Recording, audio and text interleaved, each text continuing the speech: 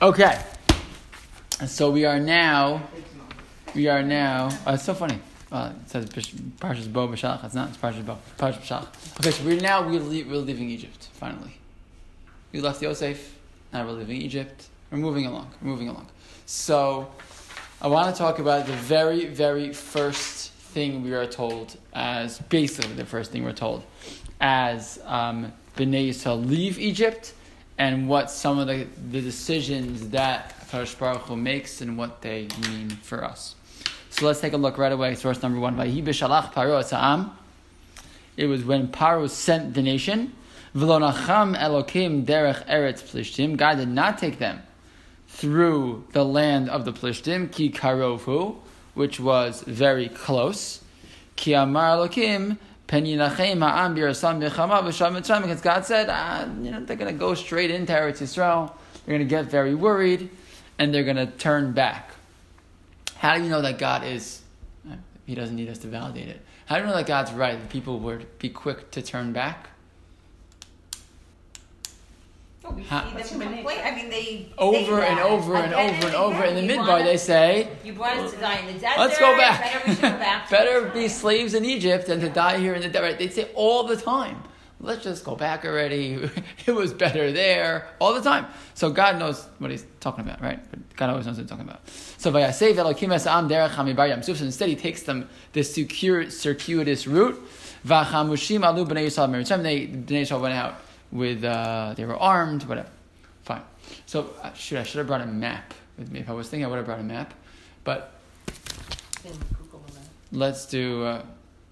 You want to do it really fast? Can you do it really fast? Can you pull up the Sinai Peninsula really quickly? Let's see. Israel and Egypt on your phone. Map of Israel and Egypt on your phone. This is like a group. Group activity. Sure, why not? Everyone pull up a map of Israel and Egypt. Okay? You want ancient or modern? Doesn't matter. It doesn't really matter as long as you have the Yam Suf, and Waze says I can't drive there. you can't drive there, right? Oh, you know what? I can't do it. I'm on an airplane mode, so you guys can do it without me. You pull it up. Yes. A map.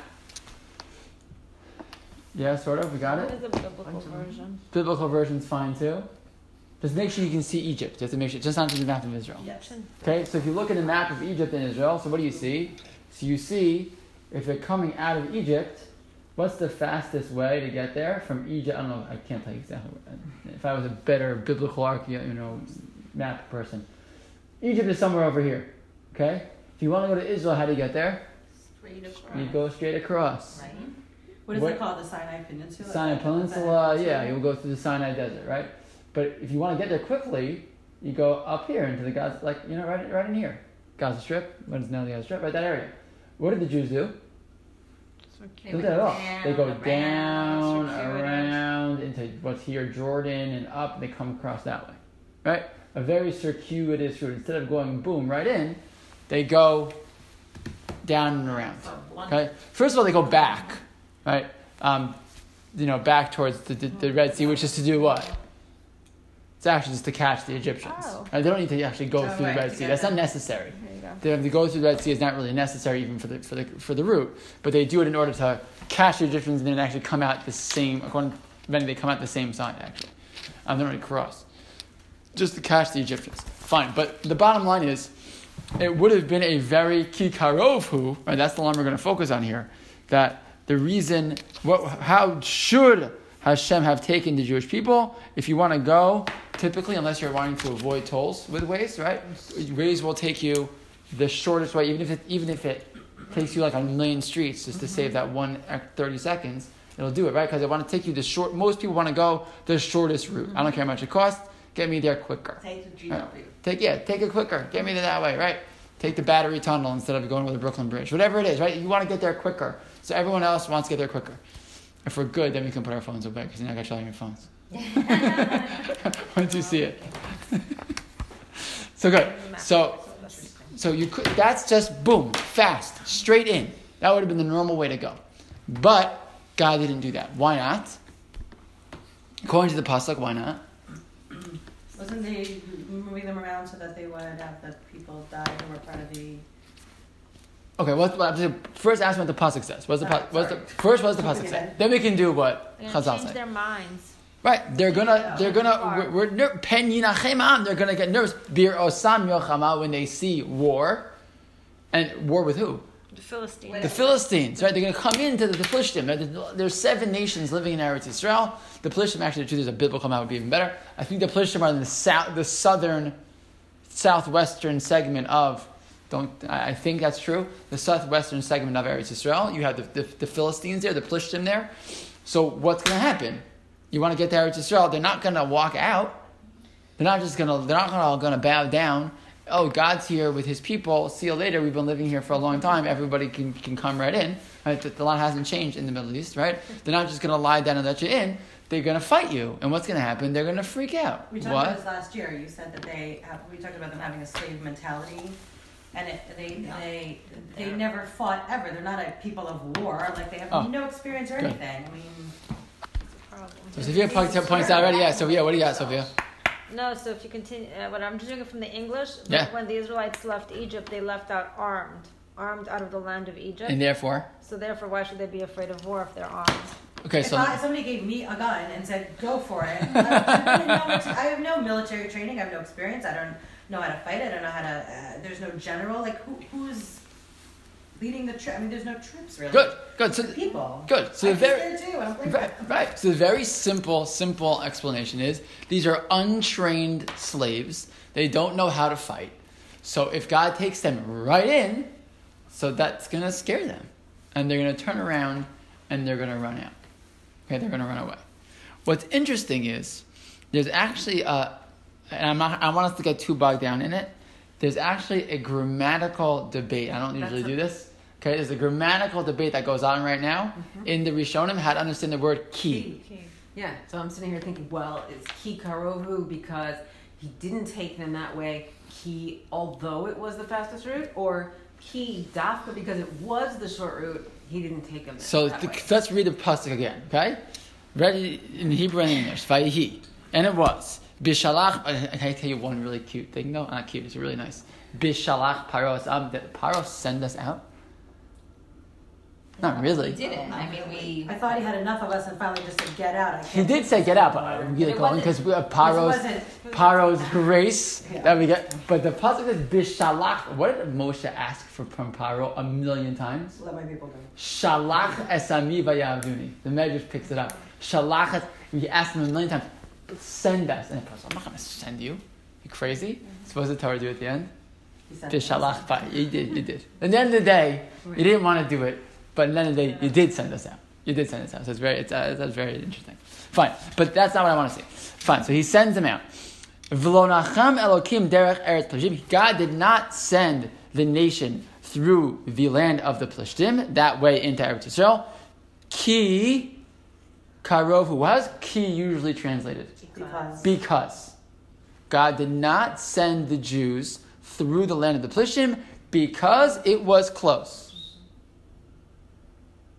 So how do you read that?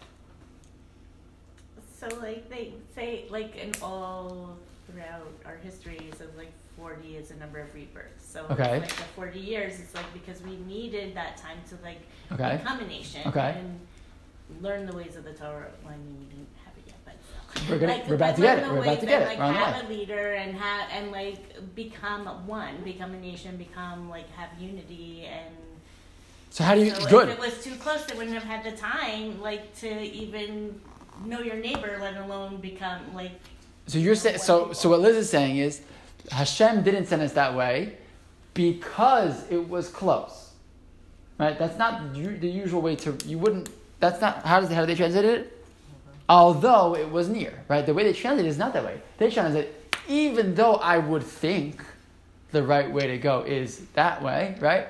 So even though, that's not one of the translations of the word ki, right?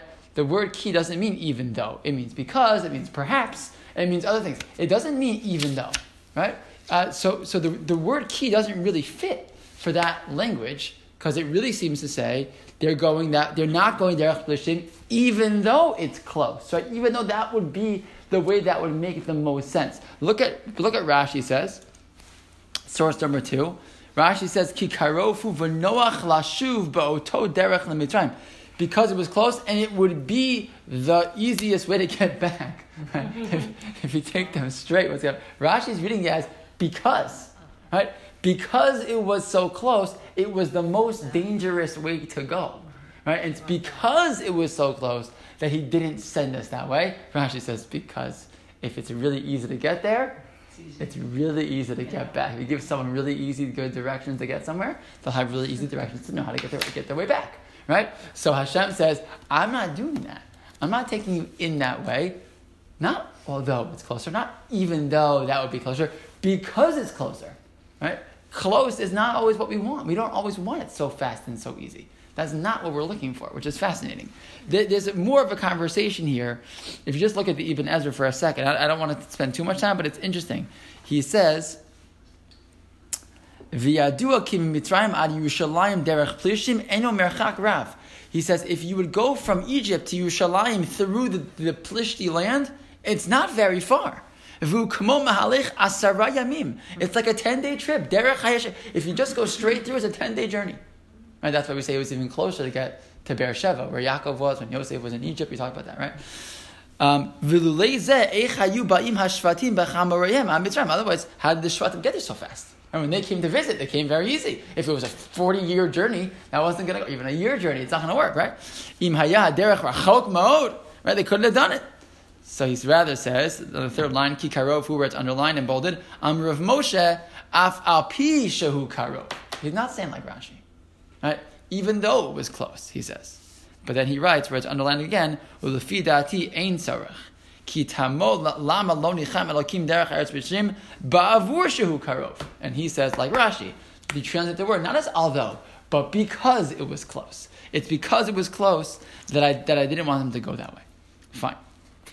So that's really four also. So according to this, what is the reason why God doesn't take us straight in? So that we don't run back to Egypt. So according to Rashi, it's like this, they're just going to run right back.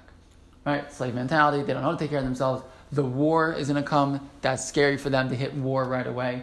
That's not going to go very well for them. Right? It's this concern that they might, it's just going to be, it's sort of avoiding the negative. Right? A fear of what might come. Okay, fine. Any other possibilities? Any other reasons why God might have chosen not that way? I know the Torah says, because they're going to see war and run back. So that is what it says. So easily, you don't appreciate them. Like, you have to work for it. Okay. But also you need some independence, and they're not independent yet, so you need to postpone it. They can't do this yet, right? They can't. They're not able to do this, right? Rona, you usually to get acclimated to freedom, right before they're going to rule their own country, before they're going to attack other nations. Rona, you like to talk about this a lot, Rona. Like, what does Hashem want from them, right? This is one of your favorite. This is your favorite thing. No, I'm not kidding. I'm saying you're like, because you're always Rahman. It's on the people, and it's nice. Like, what do you want from them? It's too early, right? So look at Rav Hirsch. Look at Rav Hirsch. Source number 5. Source number 5. The Rav Hirsch says something very similar. But we're going to connect this to actually another story that happens this week also. In the preceding section, the ideal mission of God's people was indicated through the laws of the Pesach offering, the festival of the Matzos, the consecration of the firstborn, the mitzvah of tefillin. Right? Until now, we're told about some of the mitzvahs that they get at the way end of last week's parsha. Now Scripture returns to the narrative of the people, who are in the midst of being redeemed and at the beginning of their path to fulfillment of their destiny. Right? So we paused for station identification and we let ourselves know, by the way, there's a lot of mitzvahs you're going to do, and Pesach is not just this time, it's going to be forever, and there are other mitzvahs that have to do with leaving Egypt, like tefillin and redeeming of the firstborn, etc., all related. Fine. The narrative, but now we're back to life for these people and what their life is going to be like. The narrative immediately shows us that the people had not yet reached the ideal level to which they were called. At the same time, we see that they possess not the slightest trace of that power and courage which they could have attained and then retained freedom for themselves by themselves. Not only the attainment of freedom, but also its enduring retainment was through the work of God alone. If it had been up to them, Scripture says, then upon seeing war on the road to independence and freedom, they would have returned to the slavery of Egypt. This despite the fact that they went out of Egypt fully armed. Right? It didn't matter. They hadn't gotten any of this through their own work. Yeah, they They davened a little. That was good. They showed Hashem their interest. Shifra and Pua did something, and Moshe did something. But for the most part, the people are just kind of sitting there, right? And they're just being taken along. Again, there are also those people who didn't believe and they don't go.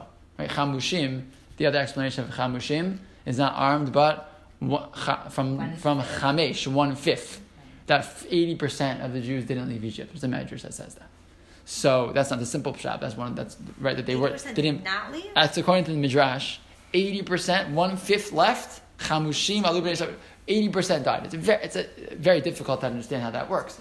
But it's not so crazy if you think about human psychology, right? Which is that to leave is even that effort was hard for them to get up and to go because they've been used to this their whole lives. And it's the known versus the unknown. It's the known versus the unknown, exactly.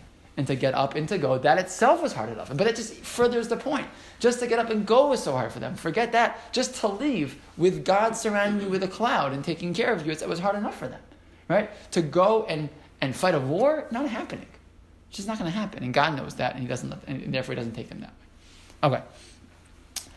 Okay. The sword was not lacking at their sides, but the courage and the fighting spirit were lacking in their hearts. That's very beautiful. But he didn't write it in English. He wrote it in German. Okay, fine. But it's beautiful. I'm sure he wrote it that way in German. Probably more beautiful. Most importantly, they still lack trust in God. The quality that gives a person determination and courage, power and enthusiasm no matter what the task and under any circumstances, since he knows that all is in his hands. Fine. And that, by the way, in this narrative, the ordinary name of God, Elohim, is used. Only in verse 21, which speaks of God's extraordinary revealed guidance, where He goes before them in a pillar of cloud and a pillar of fire, does the name Hashem, Yud-Kei Vav-Kei, recur, as in the account of the extraordinary wonders He performed in Egypt. Right? Because the point is that He's not doing that for them right now. The object of the establishment of the Jewish nation was that among all the nations of the world who do not know that their national lives develop under the guidance of God, there should enter one nation that is fully aware of God. A national life of this sort requires a person that he activate his own power to the full extent of his abilities to reach the goal set by God, whereas the success of these efforts should attribute to God's help, which is assured to anyone who acts out of allegiance to God's word. However, the children of Israel were not yet ready for such a way of life. That's a balance, right? That's a person who knows how to have self-determination, but at the same time to say, I know it's because of Kadosh Baruch Hu is helping me, right? That's what He wants from us, right? It's that I get up every day and I go and I work and I do what I have to do and I take care of my family and I do all the things that are necessary, and then I also recognize that even with all I do, it's only because Hashem helps me. It's very like this strange, right, dichotomy, as we say, right? It's like these two things that seem to be opposites of each other. We do them at the same time. I work as hard as I can, also recognizing that it doesn't really matter what I do; it's up to Hashem, right? And I need both at the same time. But that requires someone who knows how to work hard and someone who knows how to trust in Hashem. The Jews know how to work hard when they're forced to, but they don't know how to do it for themselves, and they don't know how to trust in HaKadosh Baruch Hu. So they don't have any of the tools, and that's why they can't go. Okay, fine, and that takes. I want to come back to the Chum Levi's experts, and that takes us to one other piece here. I didn't bring the psukim, but what's really interesting is as the Jewish people leave the Yam, what's the first thing that happens after they leave Yam Suf? Remember? They want meat. Yeah. Not meat yet, but water and food. Right. Which is pretty fair request. Pretty fair request. They want water and they want food, right? And they complain 3 different times. They ask for water and for food and for meat and for all kinds of things. And they're not punished then. They're not punished for it. But they're punished. They're punished when they go to eat the meat. They're punished later for the slav, when they complain. But the first time when they ask for water and for food, they're giving it to them. Moshe hits the rock the normal way, man comes, they mess up with the man, that they don't listen to the rules of the man. But that basically they're not punished for that response, for that request. It's a normal request. However, later on in Sefer Devarim, when some of these stories are repeated, Moshe rebukes the people, and he says, "You should never." That God basically says, "You should never test me like you tested me then." Because what did they say then? Hayesh Hashem b'kirbeinu yim'ayin. Is Hashem really here or not? That's what they say. And when they're asking for the water and asking for the food, they say, "Look, is God still here? And is God around?" So this is after Yam Suf.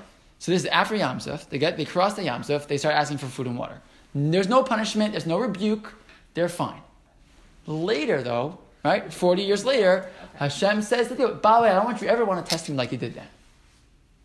And all the freshmen were like, what are you talking about? They didn't get punished then. That wasn't bad. What's the problem? So I heard a very nice pshat. And the answer that I heard was like this. What do you want from them then?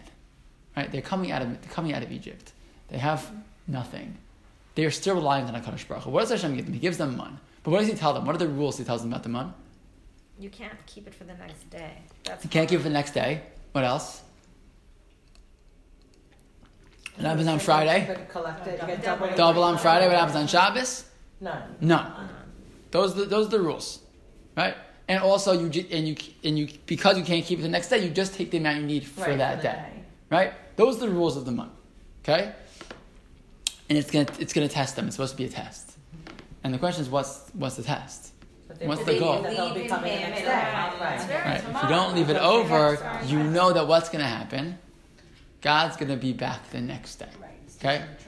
Teaching them what psychologists would call, attachment theory, basically. Right? Attachment theory says that there's different levels of attachment, right? If you have a healthy attachment, what happens in attachment theory, basically, is it's like Dr. Mary Ainsworth, I think, right? Is that this idea that someone who doesn't have a secure attachment to their parents, so what happens when the parent walks away, they get nervous, they're not going to come back, right? That's what happens with children at the beginning. And then they start to realize, even though I leave, I'm going to come back, right? And you can handle the parent being away because you have this secure feeling, I know that my parent always comes back afterwards, right? So therefore, even when they're not there, I'm okay with that because they're going to come back. My 3-year-old right now, he walks around all day. Mommy, where are you? Mommy. I love that. Does not care if Abba is around. Does not.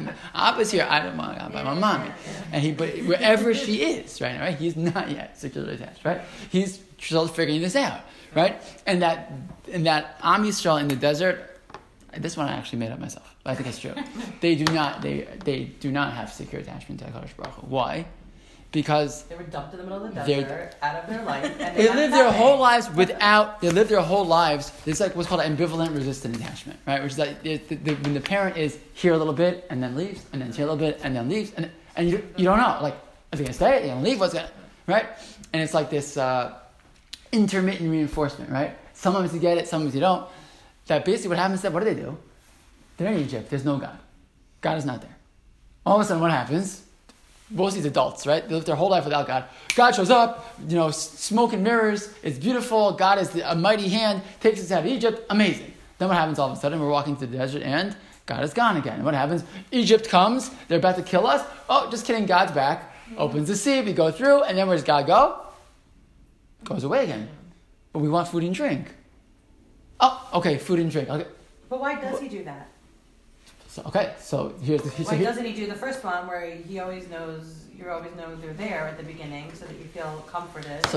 So I argue that's the man. What's the rule of the man? You have to trust. Every day you take one amount for today and no more. Because you have to learn that what's going to happen, it'll be there tomorrow. And the first time what happens, they take extra. And it gets wormy, right? After time. And then also what happens? Some people go out on Shabbos.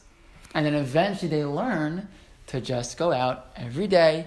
The man will be there, right? Follow the rules. I don't see God, but I see the man, right? So I don't see Matan Torah every day. I don't see Kriyas Yamsuf every day. I'm like slowly weaning them off. It sounds funny. They're getting man every day. But they're getting weaned off miracles slowly to build that secure attachment. So Hashem doesn't punish the Jewish people because he says wrong is right. What do you want from them? But he does. He kills off every. Okay. Eventually, no, but I'll tell you, after all this, after a whole year of this, what does he expect? Should have figured it out by now. When he killed them, they took the slav. The slav already is later. That's already asking for more. That's not enough. The money's not enough. We want more things. But the bottom line is, he's teaching them to securely attach to him. So what does he say, though? When does he say, don't test me? Who's Moshe talking to? The next generation. The next generation. Who by then, they've grown up their whole life with it. Right? They've had it their whole life. You guys, he says, you don't have an excuse. Right? Your parents, what do you want from them? It was a mess for them. They had to be the ones to come out. But someone had to leave. right? But they certainly weren't ready. What was the go mentality of right Bnei Yisrael walking around the desert for these children who grew up for 40 years as in a nomadic lifestyle with this faraway promise of land? Did they ever say, why are we still wandering? Like, why don't we just go to the land? Sure. Well, they were told why. Because we messed up and we didn't listen and we didn't trust. Where you're like, I'm done with it. Like, I don't know. I'm sure they had a hard time. I'm done with this. It wasn't. I don't think it was so easy. But where did they go? I'm gonna they were going to go I don't to. know. Just Right. stay wherever. On They were stuck, right? Settled. This is their life. They grew up this way. But yeah, I'm sure the smart ones would say, "What's going on here?" There's still nomadic And they're- tribes that wander around, and that's their lifestyle. Smart ones. This were is- general smart. That's what they were. What they were doing. But the point is that what they really needed in the end was they needed that time, right? They need that, and that goes back to Rashi, which is that you would have thought, "Get right in, just go," and the answer is, "Just go." Are you kidding me? They can't handle that. They can barely handle the mun, right? And they can barely handle crazy. They can't handle anything, and I don't blame them. It's too hard for them at that point. But that experience with the mun is there to be that daily reminder. And eventually, what happens? By the way, to the second generation, they're told, "Don't test God." And why? Meaning, don't question Hayesh Hashem. Don't question, "Am I here or not?" Because what's going to happen to them? They're going to have the next stage, which is they go to Eretz Yisrael and. They have to fight and conquer. There's no mun. Yeah, there's no mun. There's no cloud anymore. And he has to kind of slowly lower them in, right, to this new reality. At some point, the mun stops in Yoshua. That's it. The mun goes away. And now they're like, what? And they've spent their whole life with mun. So they have new problems. And don't worry. You read Navi, they have more problems than get into the entire Israel. But the point is they needed this slow progress in order to make it happen, which goes back to Rashi. Why didn't they go? Why didn't Hashem take them the easy path? Ki karovu, because it was close. Right? That was not going to be the way it was going to work for them. It wouldn't be possible. They wouldn't have handled it. And it wasn't normal for these people to get used to that quick. It takes a long time, and because of that, that's why they need this. They need this approach. Fine, but if you look at Nechama Leibovitz, she has one other piece here which I thought was really nice. Take a look at source number 6. Yeah?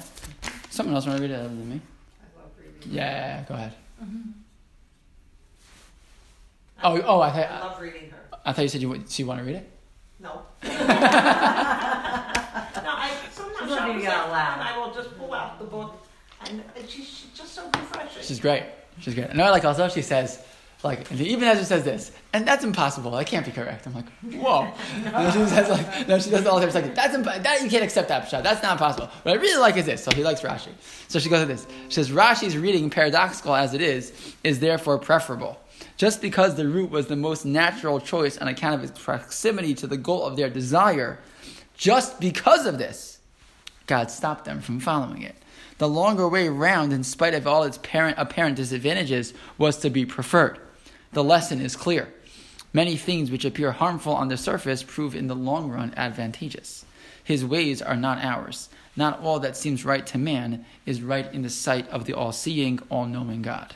The advantages to be gained from following the longer route will be examined in our next chapter. Fine, by the way, the next chapter, the next thing she talks about is the man, etc. That whole experience. That sometimes we think that we know. Of course, that's the better way. Go the fast way. Go the easy way. Right. We always think that fast is best. Right. 5G, whatever it is. Right. We all want it better. What? Slow and steady wins the race. Slow and steady wins the race. Always. Patience. Patience and perseverance. Hashem hardens Paro's heart. Yes. 9 times, was it, before? A lot of times. Okay. So he could have kind of done the reverse and opened up Bnei Yisrael's heart to seeing him as God and accepting him. Why all of a sudden he had this compressed process to get us out of Mitzrayim really quickly. It took 10 months. And this elongated process to get us settled in Eretz Canaan. I don't know, it's a little... Okay, what do you guys think? What's the answer to that? What's an answer to that? Why didn't God just make us trust in God? Because he wants us to have the chiyuv. Yeah, that's exactly the answer. Sorry, but that is the answer. Really? Yeah, because otherwise, what do you want from us? I'm saying otherwise, this is the same thing, by the way, that again, it's a problem, but that's part of the problem with even the experience of Matan Torah. Right? What happens in Matan Torah is they say that the Gemara says that Hashem lifted the mountain over their heads. And so what does that mean? Literally lifted the mountain over their heads? So the Mefarshim there explain, the Maharsha, the Maharal say no. When the experience of seeing God was so clear that what happened, they had no choice but to say yes. So that raises problems. The Gemara says, great, so we're really not on the hook all that time. They say, yeah, until Purim when we accepted it anyways, even though we couldn't see God. And it was on Purim when we didn't see God and we chose the Torah anyways that we really become on the hook. Because being forced doesn't mean anything. There's actually the Gemara we learned this morning, Daf Shavua started, is the parak in Chagiga now is like all about like creation and what happened in creation. So one of the explanations of Tohu Vavohu is that Tohu was this. I don't really know what this means, but the point is still the same point. It's like some green line that goes around the whole world, and it casts darkness on the world. And it's like, what's that? What do you need that for? And so the Mefarshim explain that Hashem realized that if the world was created in a way that we could just see Him and to see the truth of His existence without any problem at all, so what would happen?